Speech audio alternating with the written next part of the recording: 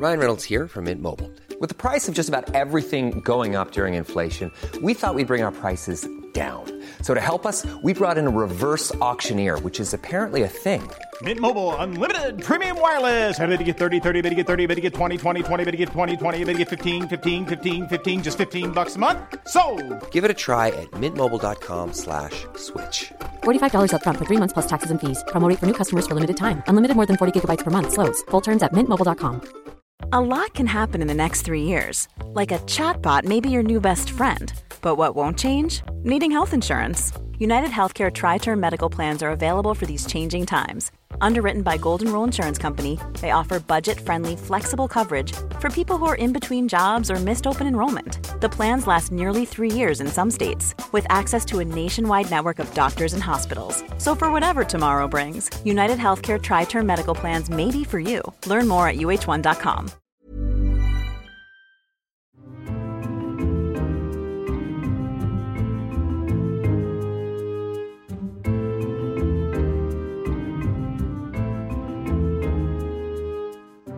Hello and welcome to Your Book, the podcast for literary nosy Parkers. I'm Daisy Buchanan, your host and the author of The Sisterhood, a love letter to the women who shaped me, published by Headline and out now. It's a book that's all about my experience of growing up with 5 little sisters and our relationships with the women who define our lives and how they inspire us and infuriate us. My sisters in particular are the only women I would kill for and the only women I have ever wanted to kill. The Sisterhood is available from bookshops nationwide, and buying it is the very best way for you to support the podcast. This week I've been reading Expectation by Anna Hope, which is published by Penguin this July.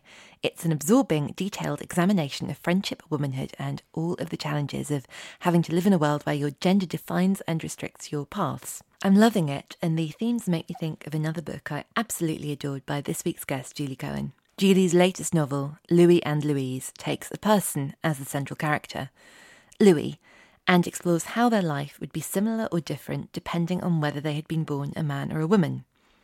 Julie writes so perceptively about families, longing, love and tragedy, so I wasn't surprised to learn that she's a John Irving superfan. However, there were lots of other surprises in our conversation, from her obsession with Sherlock Holmes to how she struggled to write her first Mills and Boon novel, and the fact that her award-winning, best-selling smash hit novel Together was only published due to an incredible act of bravery from Julie. Here she is. I know from conversations we have had in the past that you are a big fan of the world of Sherlock Holmes. Yes, I've just seen Conan Doyle and The Crimes Club by Stephen Wade.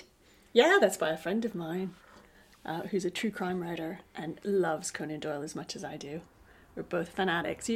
When Sherlock Holmes fanatics get together, we just talk for ages about what and who's good as Sherlock Holmes and who's not good as Sherlock Holmes, and we can talk for a very long time about it.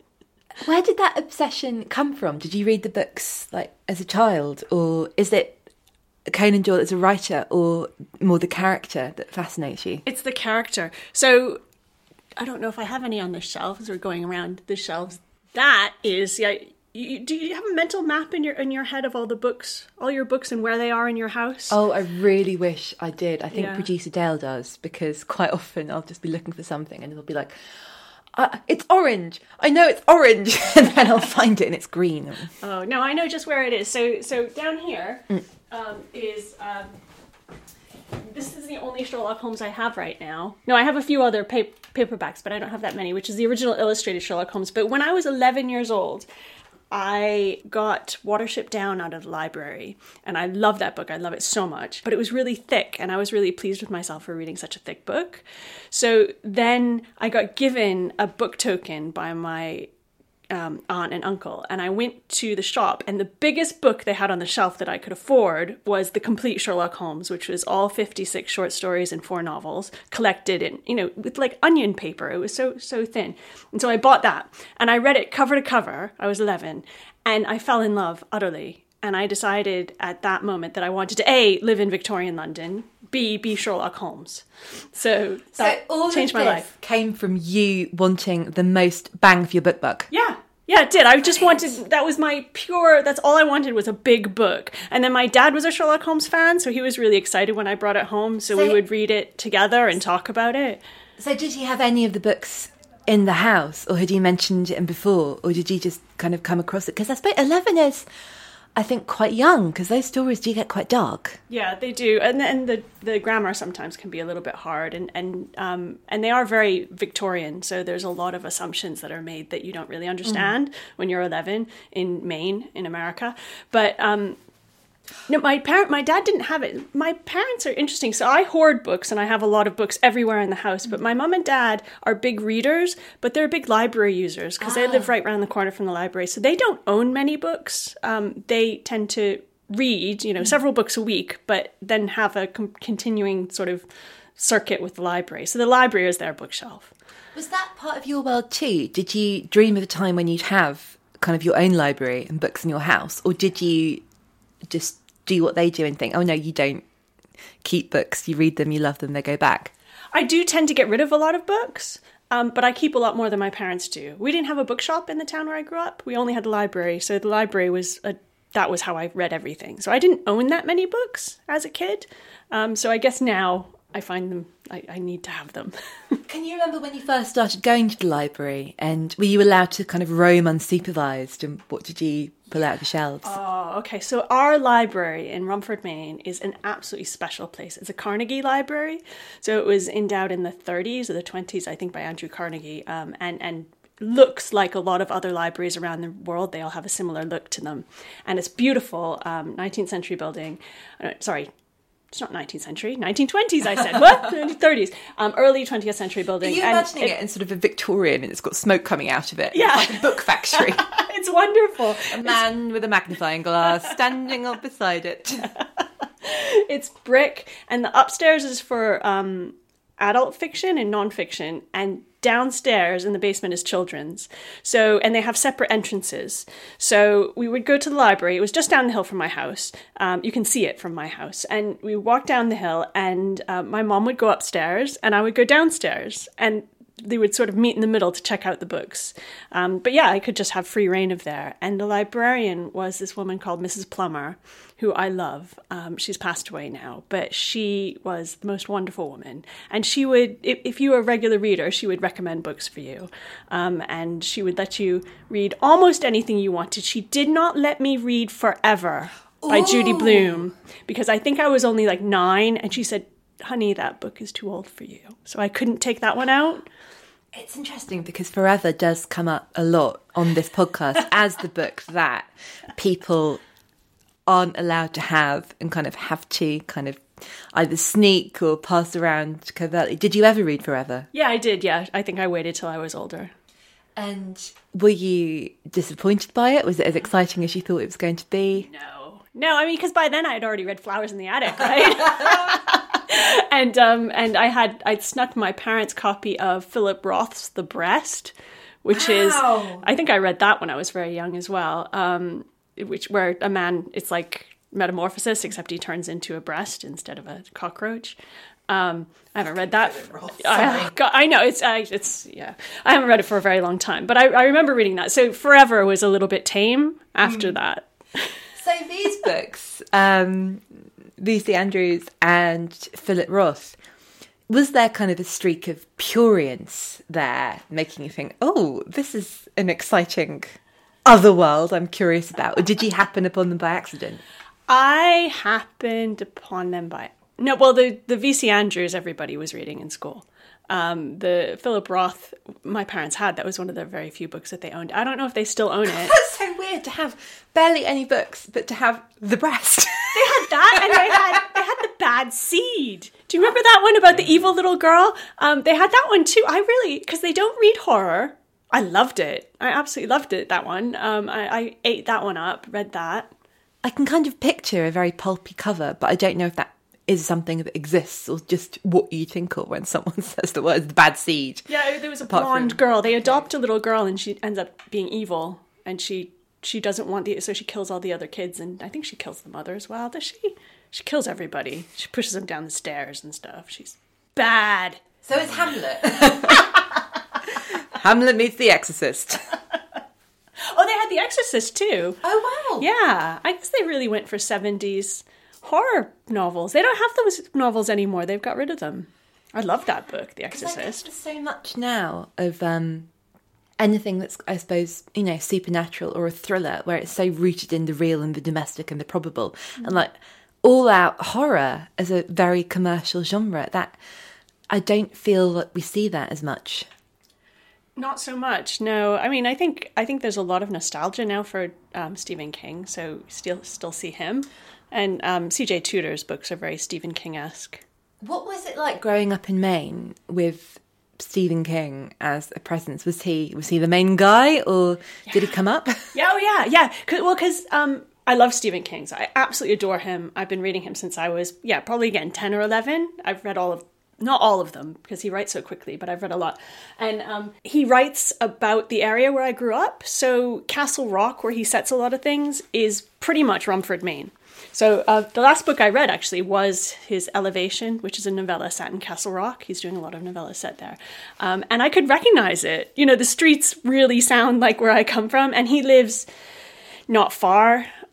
His sort of summer home is not far from there as well. So the landscape is really familiar and the way people talk is really familiar. And we used to, driving around my town as kids, we go, oh, that's Cujo's house over there. And that's where Tommyknockers happened.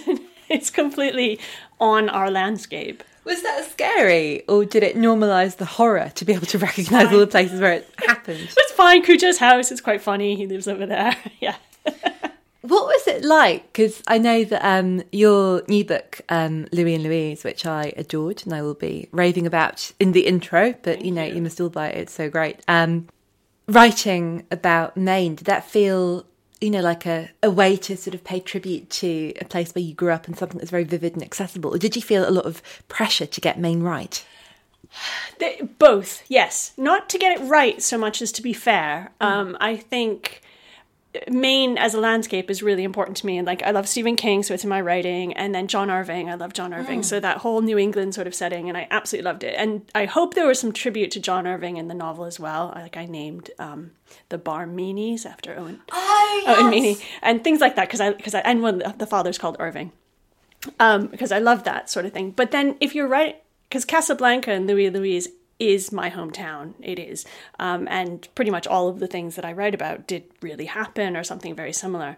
But I had to be fair, and when I was writing it, I was really aware that people from my hometown were going to read it, and people from my hometown are very, very good people. They're very good people, and yet some bad things happened there, and still do. And so I was trying to balance that, so I wasn't going to offend or upset anybody, but yet still be truthful about what's going on. So there goes my dog. I really wanted to talk to you about John Irving. He just mentioned there's some really beautiful editions here. Are these all original hardbacks? Yeah, they're Dave's. He can tell you about them. Are your John Irving's first edition? Most of them, yeah. So yeah, I'm quite obsessed with collecting them. Is he a writer that you discovered together?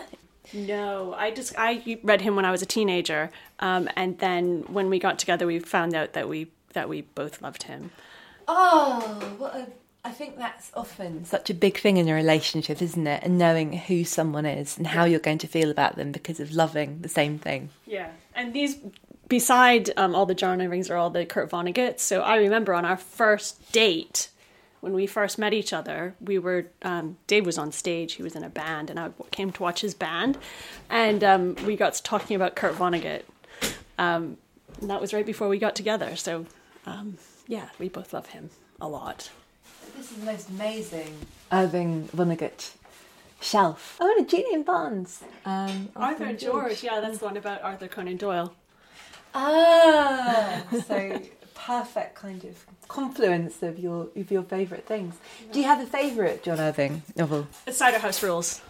I love it. It's set in Maine anyway, Cider House Rules, but it's about abortion, and I just love it. Actually, I say that? No, it's not. My favourite John Irving is A Prayer for Owen Meany, and that's not on the shelf. I don't know where that is. But Cider House Rules is my second favourite. Oh, it's such a good book. It's such an intensely human book, and a book about abortion written by a man. But it's just absolutely wonderful. Princes of Maine, Kings of New England. That's it. Oh, here in St. Cloud's, Dr. Larch wrote, we treat orphans as if they come from royal families. Oh, good. It's so good. I would like that book to be read as widely as possible and read now. And obviously, didn't do badly. It was fine. John Irving is fine. But it's something that I'm surprised how quick we are to forget, I guess, when we think about reproductive rights. I don't know if you read the new J.D. Pickle book, A Spark of Light. No, not the most recent one. No, I read the one before that. Which I've not read the one before that. I liked Spark of Light a lot, and it's about a siege and abortion clinic kind of in real time. And I think a lot about how, in that world, how little we know, and the people who feel so extremely about these things, I think, forget the humanity of all the people involved, and how books are so important, and they serve to remind us that no one, I think, is entirely bad or good, unless they're the bad seed. The bad seed was bad, but actually the bad seed, all she wanted was love. So, poor bad seed. Bad seed. Bonnie, her name was. I haven't read that book. Seed. Bonnie Bad Seed. I haven't read that book in 30 years, and I'm like, oh yeah, her name was Bonnie. I have to track it down. So tell me about Kurt Vonnegut. When did you read him? What was the first book you read? Can you remember? Yeah, Cat's Cradle. And here it is. Wow! So look was it this edition that you read first? No, I had a red paperback, but I think it had a picture of a cat's cradle on it. So this is beautiful. This is a hardback. It looks like it possibly might be from a library originally, although I can't see any library markings. But it's got that shiny cover on, and inside it there's a bit of there's a pamphlet. I think from do you know what this is? Is this yours? It must have come with the book, but it's from the Science Fiction Book Club. Because we forget that Kurt Vonnegut is a science fiction writer. He's not really treated like that anymore, but that's how he came up, and that's how he was published. So that's a book club edition. So it must be from the Science Fiction Book Club. And Cat's Cradle is a science fiction novel. It's post-apocalyptic about a plague, a scientific plague that kills everybody on Earth. Oh, wow, he had 6 kids. Did he have 6 kids? I mean, and that was in 1963, so heaven knows what happened after that. He did not have a bad seed. I don't know much about his personal life, except, that he was a prisoner of war in Dresden. That's all I know about him. So did you want to read him because you enjoyed science fiction, or...? Yeah, I love science fiction, although I didn't really read him as science fiction. I read him as more philosophy, but and also his stories are great, and I love his language a lot. It's so simple and yet deceptive. I just think he's incredible, and his ideas are incredible. I mean, the idea. Have you read Cat's Cradle? No. So the thing that kills everybody is something called Ice-9, which is a molecule that can repattern water into ice at any temperature. Once a molecule of Ice-9 touches water, all of it freezes. So if it touches a person, all of the water in your body freezes and you're dead. And it's created. It's a metaphor for nuclear arms, and it's got a character in there who develops it and who thinks that it's not going to cause any harm, but it's the thing that kills everybody. And so what's the point of it? What's the point of Ice-9? I think because they could do it. If you're having a drinks party. Yeah, they could. Yeah, it was something they could just do it. They did it, so they did it. But yeah, Kurt Vonnegut has a character that recurs in lots of books called Kilgore Trout, who is basically himself. He's a pulp fiction writer who writes just absolute trash, but which is also absolute genius, and is underappreciated by everybody. And is an asshole. He's a total... Kilgore Trout is a real jerk. I'm unappreciating my own time. That's a great idea. Have you ever been tempted to do that in your books? Put myself in as an author? Well, I do write about authors an awful lot, which they tell you never to do, but I do. Because I think that's really interesting in Louis and Louise. As a man, Louis is a successful author. Mm-hmm. As as a woman, Louise is a sort of desperate, aspiring writer who's, struggling to find the time and the confidence to make it happen. And I would love, because they eventually, it's not a spoiler, but in the book they have Louis and Louise being the same person, they both eventually write the same book, and it will turn out to be exactly, I think, pretty much the same book. But how both of them were published was something I really wanted to get into in the book. How Louise's book would look very different from Louis' book, even with the same words in it. But I didn't go there because I thought I might become a little bit bitter. Oh, but I would really love that, wouldn't you? That there'd be a sort of Louis would be like sort of very serious, critical choice, and the way it'd be sort of presented, and it'd be like, oh, we're going to get this New York Times. Whereas, Louis, someone would say, I think we really want to publish you, but you need another 10,000 Instagram followers. We need to really think about a social strategy, and we're going to do a giveaway where you get to go for afternoon tea with in someone that looks like a log cabin. Exactly, yeah, because Louis' book is called Light and Winter, and it has a black and white cover. I think Louise's book would be called, Love in the Forest? Maybe have a high heel on it somewhere. A high heel and a sort of like an axe leaning across it. You and me in the woods. Yeah. I'm curious about, because this book has your name on it, but I don't think I knew about this book. Can I ask you? Yeah, sure. That was my first ever hardcover, so that's why I've got a copy of it on there. It's just got a lot of dust on it. You can tell how old that one is. One Night Stand was what my... You wrote a book called Being a Bad Girl. Yes, so I started out my career writing for Mills and Boon. And then I wrote a bunch of romantic comedies. And this is one of my romantic comedies called One Night Stand. And it's about a woman who, I think it was published in 2007, 2006. I was pregnant when I wrote it. It's about a woman who works in a bar and who writes erotic novels in her spare time. So I got to write a lot of erotic novels to go into this book. And one night she gets drunk and she has a one night stand with this guy who... looks like George Michael, but she doesn't know his name. And when she wakes up in the morning, she realizes the condom is broke and she's pregnant, but she doesn't know who this dude is. All she knows about him is that, she thinks he's called George and he looks like George Michael. So then she starts, it's set here in Reading, and she starts looking around Reading to try to find George. So I'm really, really interested in your career and the books you write and your trajectory, because I absolutely love a romantic comedy. What was the first book you wrote for Mills and Boon, and what was that experience like? Well, I can show you. Shall I show you? Please do. Okay, but they're all up in my attic, so why don't shall I bring them down? We can go up. Come up to my attic. We might not all fit. Come on, I'll show you. See what you want to do. Because it's not a real attic. It's not a real room. This is really good. I don't think we've ever been in an attic before. I mean, on a show. Do you work up here? Oh, it's your office. It's my office. Oh, fantastic. So it's an unusual way to get up to an attic. So we had a carpenter build a staircase like a ship's staircase, so it is quite narrow and difficult to get up. But on purpose, I don't like people up here. Sorry. No, it's okay. It's good. I'm not working. So if I can just describe it a little bit, this is really, really, really lovely. It's quite a big space. I can see massive books, and this is where the magic happens, I guess. That's where the mess happens. I have a view of a gargoyle. Can you see the gargoyle's butt on my skylight? Yes. I'm in a Victorian terraced house with a little gargoyle on the top. Is that what, when you came to look around, were you like, yes, the gargoyle, I will take this house, please? Yes, I will own this house, please. Please, can I ask you about your signed picture of Owen Wilson? That was a gift. I had a real big crush on him about 10 years ago when he was in Shanghai Noon with Jackie Chan. I love that film.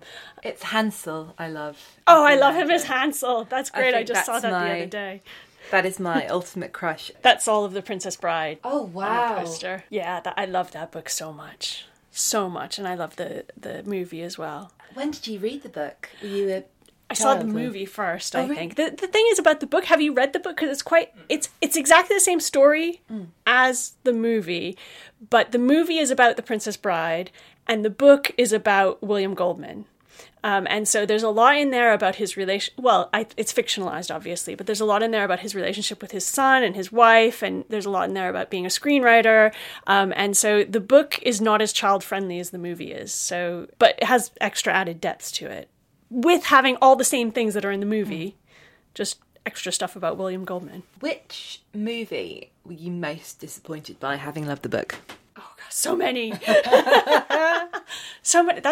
See, now you got me on the spot. So, yeah, so these are all my books, except for Together and Louis and Louise is down there. So I wrote 6 Mills and Boons, which are here. The first one was called Featured Attraction. Oh my God, these covers are amazing. They're great. They're just so classic. Did you have any kind of input at all? Did they say, like, here's your cover, or did you even see them before they came out? No. Oh, well, yeah, like a week before they come out. So, and most of the time, not the titles either. So what you do when you write a Mills and Boon is you write a story, and then they have you fill out this long thing about the cover sheet, who should be on there and what the protagonist looked like and all of that. And then they ignore that and just find you a stock photo of two people kissing. So if I may, I'm going to describe these. So this is the first one. Yeah, I wrote that. Attraction by Julie Cohn. Longer story for only $3.19. And this is this very attractive, beautiful, sort of chiselled brunette couple. He's got a touch of the Ben Stillers. She looks not unlike Kate Middleton, but a sort of Hallmark movie version of Kate Middleton. But I don't know if I'm allowed to say that. He's bare-chested. She's got a sort of satiny white camisole on, but it almost looks like a sort of a bit of surgical gowning or something. That angle, you can just sort of see a cup and a strap. Now we've got Being a Bad Girl. Oh my God. Isn't that great? This is my favourite one. She's totally from the 80s. Look at her. She is Kylie. Is it Charlene in Neighbours? Was that Kylie? Biker jacket, ripped jeans. That guy. Oh my, and I love the way, so you've got this guy with massive arms. They're both on a motorbike. His kind of, not quite, it's like a cap sleeve sort of like man shirt, but it's billowing. So I don't think it looks like he's got a proper sort of matronly boob on him. He's wearing a leather vest. Look, I think that's... Oh, so that's the line of the vest. The lining of his leather. It's delicious next. Ooh, black and white, very noir.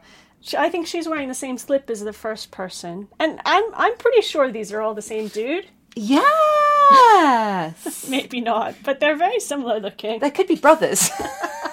I would love that so much. Can that please be your next book? About a family of brothers who will end up as sort of sexy 80s catalogue models. And their dad invented the genre or something. So they're snogging in a sink. Now we've got Driving Him Wild. And I think, is there supposed to be a cut, or is that just no, that's just a sort of a swishy bit. They're both in T-shirts. That could be a Jackie photo story or something. It could be, looks a bit more chaste. Yeah. He's quite mature. He's got very hairy arms. I like her. Oh, that's his hands and her hair. I thought she had a really elaborate barrette system going on. All work and no play. Again, a bit blurred. This is a lot steamier looking. It's because it's a bit blurred. It looks a little bit like a still from an XS video or something. That was a sex comedy. Essentially a sex comedy, that book. It was a mistaken identity, friends to lovers. You use a lot of tropes in Mills and Boon, and you try to have lots of fun with them. Can I read out a little bit? Sure. Yeah, that book was published in 2007. So just so listeners know that my prose style is slightly different these days. But I loved writing these books hugely. They were so much fun. Tell me one more thing, Johnny. Just for the information, and then I'll leave you in peace for now. What's your wildest fantasy? He was being driven insane by desire, and he typed furiously, without slowing down to let his brain think about what he was communicating. We can't wait for dinner to be over. We get up and leave together, and when we're outside in the cool spring air, we immediately touch each other. We slide our hands inside each other's clothing, and we touch whatever skin we can, kissing and exploring, not caring about the other people walking past us in the evening. Our clothes are in the way, but that's exciting too, because every touch promises even more. Ooh! That's... Can I borrow this? Yeah. That one's really steamy. So they're best friends, but they haven't seen each other in 15 years, and so they don't know what each other look like. And they email every day. And so but he is, of course, he's a computer geek, but he, of course, moonlights as a male model. because you do. So, and she is an advertising executive who's having trouble with her job. So she hires this male model just from his headshots and doesn't recognize that it's really her friend. And she ends up having a date with this guy. And Johnny thinks that she knows who he is, but she doesn't. So when she's asking about like his sexual fantasies, he's typing out, and she doesn't know that it's with the guy she's going to have a date. So then they go and do everything, and then she finds out, and there's trouble. It was hugely fun to write that book.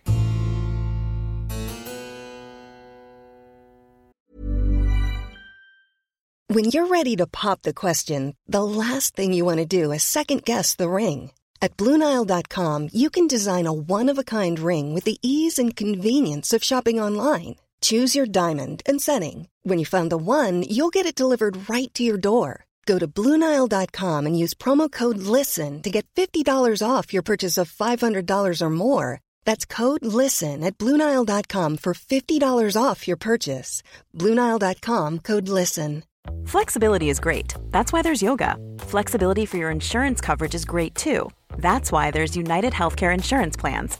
Underwritten by Golden Rule Insurance Company, United Healthcare Insurance Plans offer flexible, budget-friendly coverage for medical, vision, dental, and more.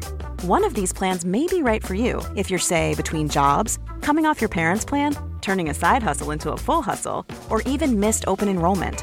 Want more flexibility? Find out more about United Healthcare Insurance Plans at uh1.com. Even when we're on a budget, we still deserve nice things. Quince is a place to scoop up stunning high-end goods for 50 to 80% less than similar brands. They have buttery soft cashmere sweaters starting at $50, luxurious Italian leather bags, and so much more. Plus, Quince only works with factories that use safe, ethical, and responsible manufacturing. Get the high-end goods you'll love without the high price tag with Quince. Go to quince.com/style for free shipping and 365-day returns.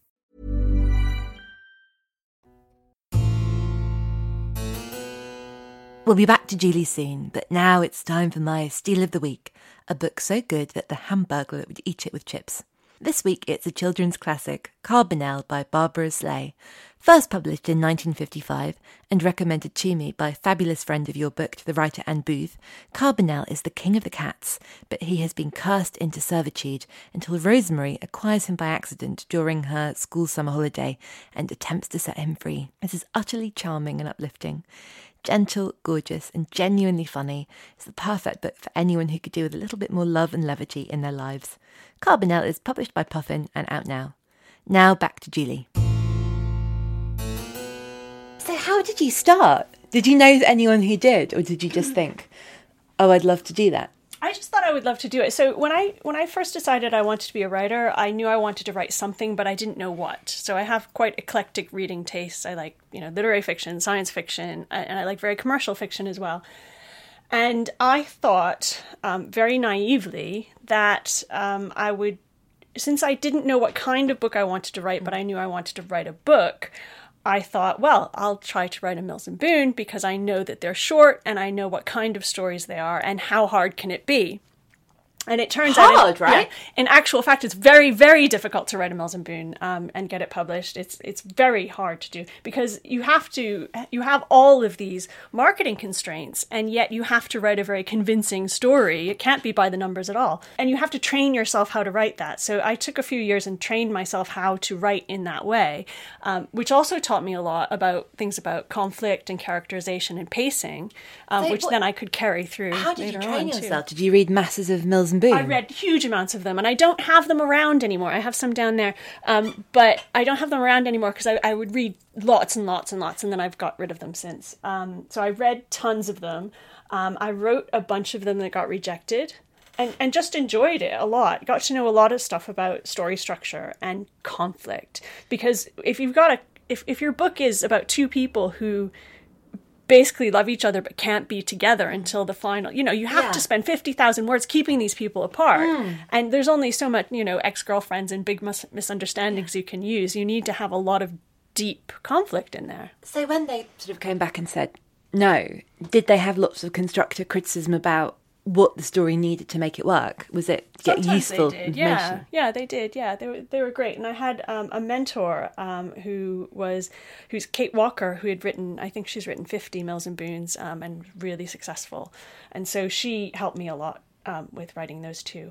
But when I was writing those, I was quite lucky because I got rejected so many times that I started writing a standalone novel too, and a romantic comedy, and I got an agent for that at the same time that I got my Mills and Boon publishing deal. So I had 2 strands going at the same time. So there are 6 books here, but 5 of them were published in 2006. And that one was published in 2007. Did you write them all in a year? This book was published in 2006. So that's Spirit Willing, Flesh Week. That's got a fabulous cover. Yeah. I love you've got a very sexy fortune teller. Yeah. I guess it's another little black dress book. I love her starry dress and her flicky hair, and a very handsome, hunky Batman. Yeah, that was Owen Wilson. That was meant to be Owen Wilson. That was at the height of my Owen Wilson crush. Do you remember that Aquafresh advert with the cartoon family brushing their teeth? He's got such a big chin and such fabulous teeth. But yeah, I think I wrote 3 of these in a year. I got my first deal in 2004, and then I had 6 of them published by 2006. So that's 3 a year. How did you keep going? Because it sounds as though you were very enjoying of the process. I loved it. I think I'd have been really demoralised if, my second or third one was like, they said no. I think, oh, well, balls to this, I'm going to be a welder. But you obviously looking at the shelf of prolificness, you just kept going. I really got my teeth in, and I was like, I'm not going to fail in this. I'm going to do it. But then I really loved it. As I said, these Mills and Boons are so much fun to write. I mean, I would swear and whatever, but they are pure pleasure because they're happy books, and they're really fast paced, and mine were funny. Tons of sex in them. I love writing sex. And I just enjoyed it. And I was teaching full time at the time. And actually, a lot of that time, when I wrote 3 in a year. I wrote these 3 in a year when I was having miscarriages every few months. So we're trying for a baby, and I lost 3 pregnancies within a year. And I also wrote 3 books in a year, 2 of them about pregnancies. Isn't that awful? Wow. But it helped me get through that as well. Gosh, to write these happy stories. Strange sort of symmetry. It was really intense, yeah. And I was teaching full time.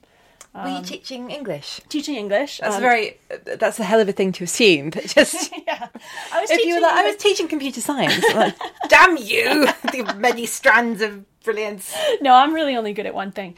I was teaching at a girls' Catholic boarding school in Ascot, very posh, and the girls were very, very nice, and I enjoyed it a lot. But I was writing these incredibly sexy books in my spare time.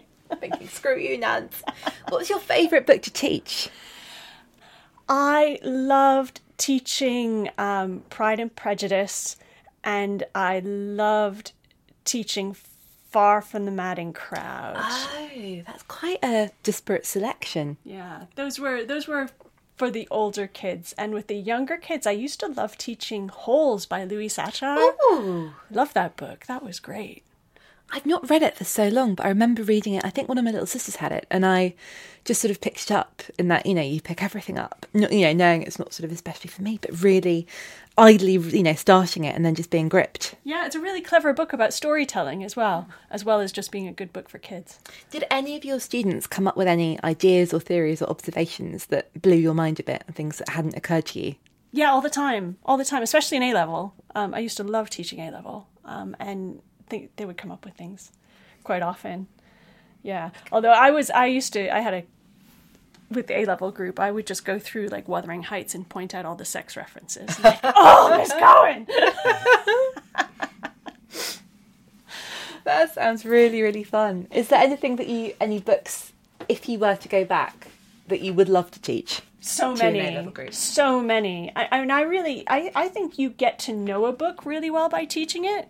I know Pride and Prejudice so well because I have taught that book, and Wuthering Heights. I have taught those books each, half a dozen times or more, and Romeo and Juliet and Macbeth. I know those so well, and because you have to break them down for younger readers, you get to know them structurally. And I'm a real structure person. You can see that's my latest novel on the wall with the Post-its. I'm really into structure, and I'm really into how you break it down. And breaking down Jane Austen taught me a huge amount.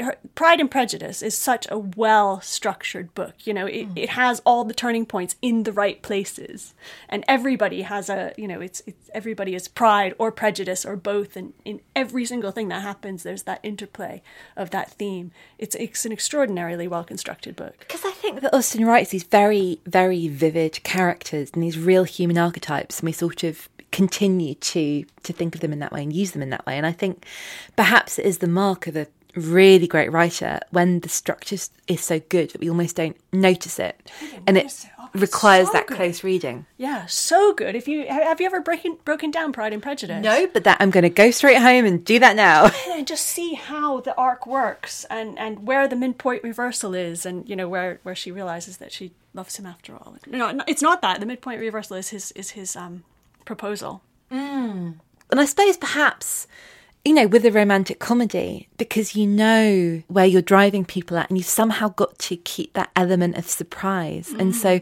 the what isn't surprising, but the how is so surprising. And perhaps that's what Austen does and what you do. Yeah, that's what... No one else, just you guys. Just us, yeah. I'm going to have a nosy look at your Post-its, and I'm not going to read any out because I don't want to do any spoilers. I think I didn't bother to chart the last few scenes. I think there's more down here because I just finished it. So is it sort of, do you think in scenes rather than in chapters? Yes. Or... story events rather than scenes. Sometimes a story event takes several scenes, and sometimes there are several story events per scene. And do you start with, 5 or 10 key scenes and then add and move? Or do you know exactly what all the scenes are? No. It depends on the book. So this book it has taken me a long time to write, and I wrote a really, really messy draft, which sucked a lot. So then I had to go back and rewrite it so it made sense. And this is the map that I made as I was doing my sort of final revision. So I was charting where I had been, because I had so many versions of the book, I couldn't remember where I was and what was happening. Did you do that with your editor, or did you go on your own with the first draft? Yeah. Oh, yeah, because the first draft is awful. I never let anybody see my drafts. Oh, really? No, because they're terrible. Not even your publisher? No, nobody sees my draft. I need to have it as perfect as I can make it before anybody sees it. I'm a little bit anally retentive. Do you go to writer friends when you're stuck, when something's a bit knotty, and without actually showing them the draft, do you ever get them to talk you through a knot? Yeah, really often. And in fact, I think that time before we were in France together, I had a couple days with Kate Harrison, and I didn't know what was going to happen in Louis and Louise to Benny. And I spent some time with her just talking that through. She was the one who actually came up with the baseball accident. That doesn't give anything away, but there's something that happens in the book to one of the characters, and she was the one who came up with it when we were sharing a bunch of rosé. But I don't show drafts. We just talk through what's going on. And in fact, that makes it maybe even that's a little bit more scary now. So my draft for this novel that's on the wall is currently with my editor. And the only person who's read it in the world besides me is my agent, who I trust. But, she's on my side, right? So it's with my editor now. So I am currently essentially shitting bricks. Are these mainly research books? Yes. Oh, yes. Let's talk about these. Mostly research, but research for books that have happened a long time ago. And I have a lot of books there as well that are books that have been published by my clients. So I run a literary consultancy. Oh, yes. I want to ask you about that. And some of those are published books from my clients. So how did you get into that? Were you doing that once you'd started, writing and publishing books, or was that happening when you were teaching? It was when I was already writing and publishing, and I'm trying to think. I was teaching. I was doing a lot of teaching and workshops and things. And I think it was actually Claire McIntosh who got me started in it, because her first book, I Let You Go, she had an agent interested in it, but there were some structural problems with it she didn't know how to solve. So she got in touch with me out of the blue. I think I'd done a workshop at the Chipping Norton Literary Festival, and she got in touch with me out of the blue and said, "Can you read this book and tell me what you think?" And it has the most amazing twist. This is the book that sort of started off all the shocking twist. It has the most amazing twist. And It's massive, isn't it? Absolutely huge. And so I read that at manuscript and I was like, oh my God, this twist. And then helped her with some of the structural aspects around there and characterization. And then after that, I was like, oh, I quite like this, working on people's books for money. So I've started doing that more. Yeah. But it's great to have the book. Then the book comes to you afterwards. And it's so exciting to know that you helped with that. It's more satisfying than your own. I bet you show up in people's like dedications and thanks and things. Yes, it's so cool. That's awesome. I love that. So how did you tend to get a mix, or does it tend to be kind of before the books have an agent or a publisher, or does it sometimes happen at different stages of the journey? It's before they're agented. I think agents and editors want to have their own stamp on a book, so I wouldn't do that. But it's usually unpublished or people who are moving to a new genre. So I'm working with somebody right now who has written a bunch of children's books, but this is her first novel. So I work with her on that. Oh, should we go back down? So there's another hand grip down. You're almost at the railing there, and there's another hand grip on your right. I don't know why I'm such a wuss about this. It's entirely sort of psychological. It shouldn't make any difference how I go down these stairs. Yeah. I did once fall off Nelson's column. Oh, Goodsworth. Trying to get down. A little bit down. No, we're talking about the books on this shelf. Which I just totally missed. Stranger Beside Me, about Ted Bundy by Anne Rule. And this was her first true crime. And she actually knew him. She volunteered on a suicide helpline with him in Seattle. Or Portland, and so she knew him. So he was a volunteer. So Ted Bundy was a volunteer, so she knew him. That's so fucking weird. And used to talk to him when he was in prison. And then she went on to have a real career in true crime. And this is a really, really good true crime. It's absolutely fascinating. But actually, reading this, and I probably read this book 10 times, reading this and then watching the Netflix documentary, he comes across much better in this because actually in person, he was a real dick. I mean, unsurprisingly, because he raped and murdered 30 women. But people keep on saying about how he was really charming and he was really smart. And if you watch the Netflix documentary, he really comes across as an asshole. And you're just like, why were people charmed by this dickhead? He wasn't just a serial killer. He was a dick. But the whole narrative about Ted Bundy is that he was so charming and smart, and he was the judge at his trial said, it's such a waste. I mean, he was telling Ted Bundy, who killed 30 women, that his life was a waste. I mean, how awful is that? I suppose we have that so much now. Had the member of family man, beloved by everybody, his neighbours say he was great. He killed his wife and kids and himself. Yeah, exactly. Why are you interested in murderers? I have no idea. I mean, real murderers are obviously terrible. But I have a real thing about fictional ones. And I also do really like true crime, well-written true crime. Is it because the how is so interesting? The why. The doing it the why, the psychology, I think. That because it's so alien.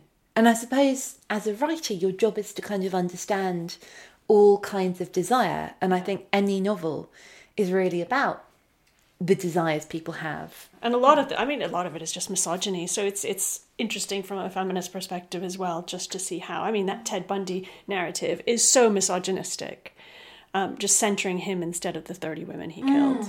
And so there's a grotesque horror. Well, yeah. With Hallie Rubenholt's books coming out this week, wasn't it? The 5 about the victims instead of about Jack the Ripper. I loved her book about the Covent Garden sex workers. That's really good. That's about Harris's list of prostitutes working in Covent Garden. And so talking about all the different women who work there and what their careers were like. That's very good. I don't think I know about Harris's list. Was this in Victorian times? Yeah, it was like a directory of for guys who wanted to have sex with women for money. Because didn't... No, not Victorian. No, I think it was 18th century. Is this Dave's as well as 33 and the Third? Yeah, about the birds. Yeah. If you were going to write one about a band or a particular... Because they're all about particular records, aren't or are they about particular records? What record would you write a book about? Oh, well, Carrie and Lowell by Sufjan Stevens. I love that album so much. Would you want to write about how it was made and about Sufjan Stevens, or would you want to write a story kind of based on your interpretation of it? I would like to write a story. It's so narrative. That album is so narrative. And I listened to it constantly while I was writing Together. And then I sent a copy of my book to Sufjan, and who I don't know personally, but I feel like I do. And I got a message back from Lowell, who is his manager, his stepfather, who is the Lowell and Carrie and Lowell. He wrote back to me and said, "Oh, I'm so pleased that you listened to this album while you're writing the book. I'm going to buy it for myself." I was like, oh my God! It was like touching a celebrity. That's really, really cool. That's so cool. What did you listen to when you were writing Louis and Louise? I think I mostly listened to Chopin's Nocturnes when I was doing that, but also a variety of 80s hits too. Do you read any novels when you're writing? Yes, but I try to read something that's very different from what I'm writing. Yeah. So do you ever kind of, that what you're reading is too much and too distracting from you, or do you tend to have quite good instincts? That's why I try not to read anything that's anything like what I'm writing when I'm reading it. Should we go back down? I should mention that we're walking down the stairs and there are many, many, many Percy Jacksons. I see. And there must be about 20. Yeah.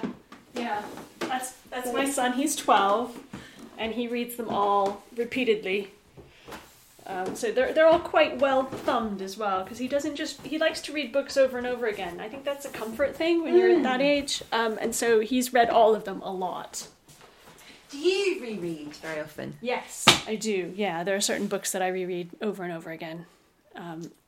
Sometimes when you need comfort as well. They're real things. What do you think you've read the most? Aside from that Ted Bundy one... Here I am, a literary author. My favourite book is Ted Bundy. And also, for your comfort read? No, that's not my comfort read. No, I love The Grand Sophie by Georgette Heyer. That's one of my comfort reads, although it's a recent comfort read.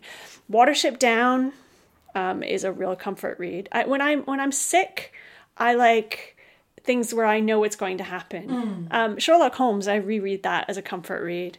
The real comfort reads are the things that you read when you were a kid, aren't they? And then you come back and you know that they're... And that there's no peril. And when the peril happens, you do know it's temporary, that it's all you're leading to a good place.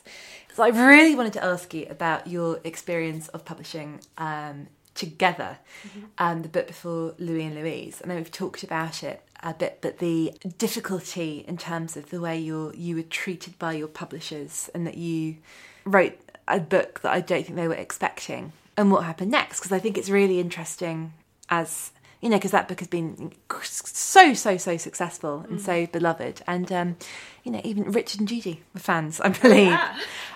So can you tell me a bit about what happened? I wrote that book. It was my fourth novel for that publisher. I'd had two book contracts, so it was the last book in the second 2-book contract. And I had written a synopsis and discussed the book a lot with my editor.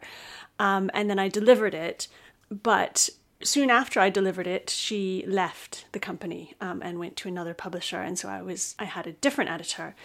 And the new editor didn't like the ending. It's got a twist ending. So Together is about a couple who have been together for 50 years, and it starts at the end of their life when they're in their 80s, and then it goes backwards through time to 1962 when they first met, and the big secret that they've been keeping their entire lives. And the big secret was always the same thing. I had never changed it. It was always a thing. But my new editor and the team decided that the ending was way too controversial and that they did not want to publish the novel with that ending. And so they told me that, and they suggested some other things that they thought would be more suitable And I was actually really shocked by this, because the whole novel, you know, if you write an ending, and especially if the whole novel is about that ending, every single line in that novel is about what happens and about that secret. And if you change the secret, it would change the entire book and the point of the book. I wanted readers to finish the book and go, whoa, I need to talk about this with somebody. I was not looking to write an uncontroversial book. I wanted it, and that was always the selling point, was that it was something to talk about. But my publishers really felt that they wanted a much more straightforward commercial book, and therefore that I should change the ending. And so I thought about it for a really long time. Well, for 4 months probably. I went through and I constructed alternate endings. I tried to figure out what was going on. I made huge lists of pros and cons or whatever. But in the end, I figured that there was no change I could make for that book that wouldn't make it worse. If I could find a change that would make it the same, it would be okay. But I couldn't find a way that wouldn't make it worse. And so I left the publisher and I paid back all the money that they had paid me for that book.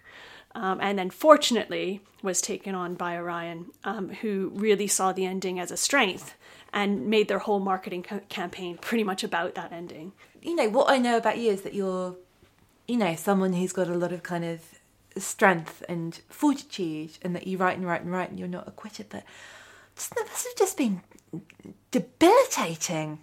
It was terrible. I mean, because it was my 23rd novel, so it wasn't a new thing for me. You know, I'd been doing this for a long time. 23rd published novel.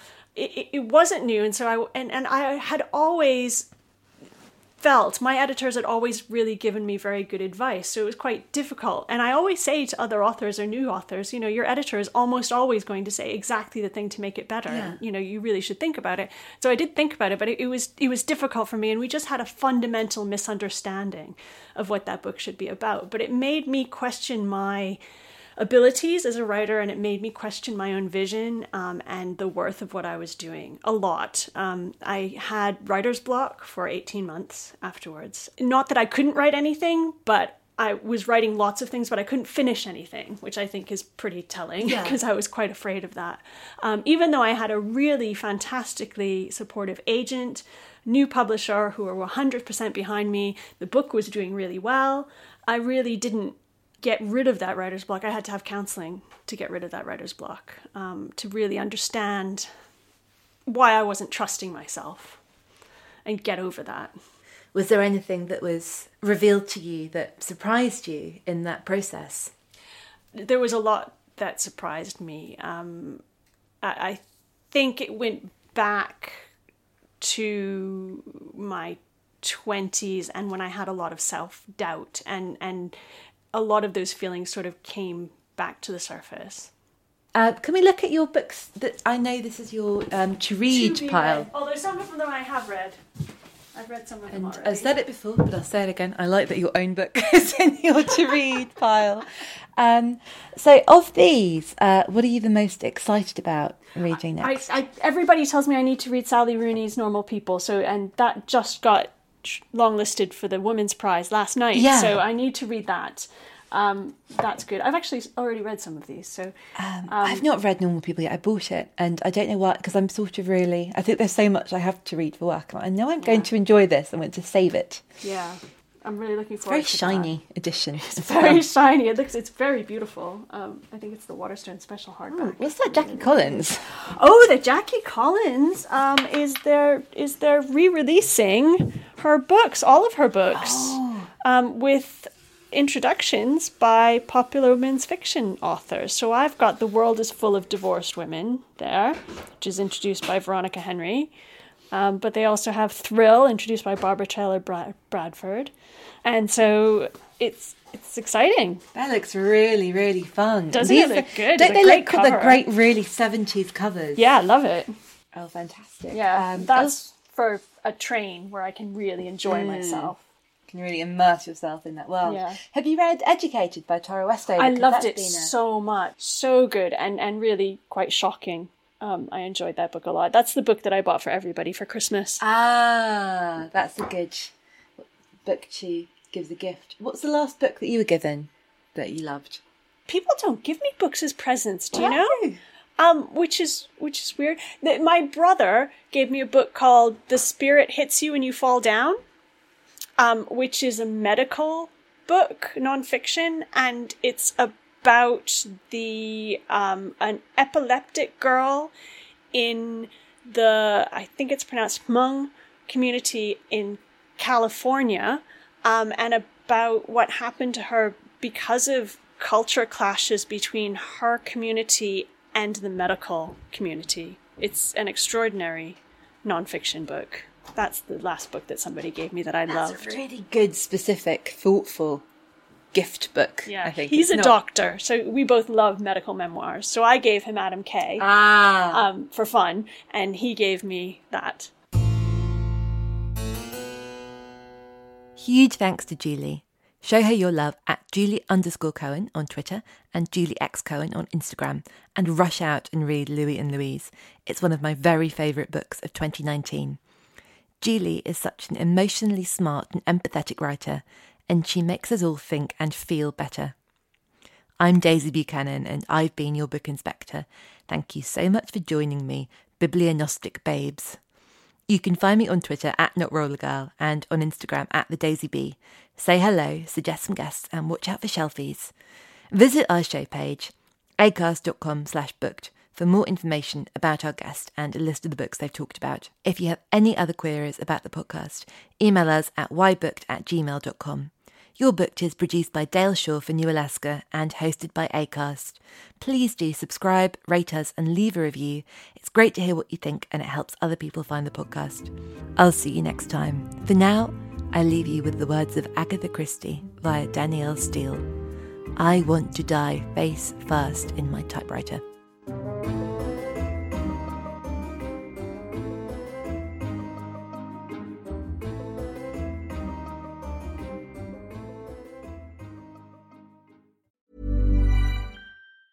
Even on a budget, quality is non-negotiable. That's why Quince is the place to score high-end essentials at 50 to 80% less than similar brands. Get your hands on buttery soft cashmere sweaters from just $60, Italian leather jackets, and so much more. And the best part about Quince, they exclusively partner with factories committed to safe, ethical, and responsible manufacturing. Elevate your style without the elevated price tag with Quince. Go to quince.com/upgrade for free shipping and 365-day returns. Even when we're on a budget, we still deserve nice things.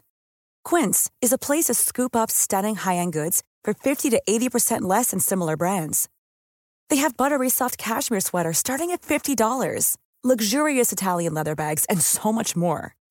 Plus, Quince only works with factories that use safe, ethical, and responsible manufacturing. Get the high-end goods you'll love without the high price tag with Quince. Go to quince.com/style for free shipping and 365-day returns.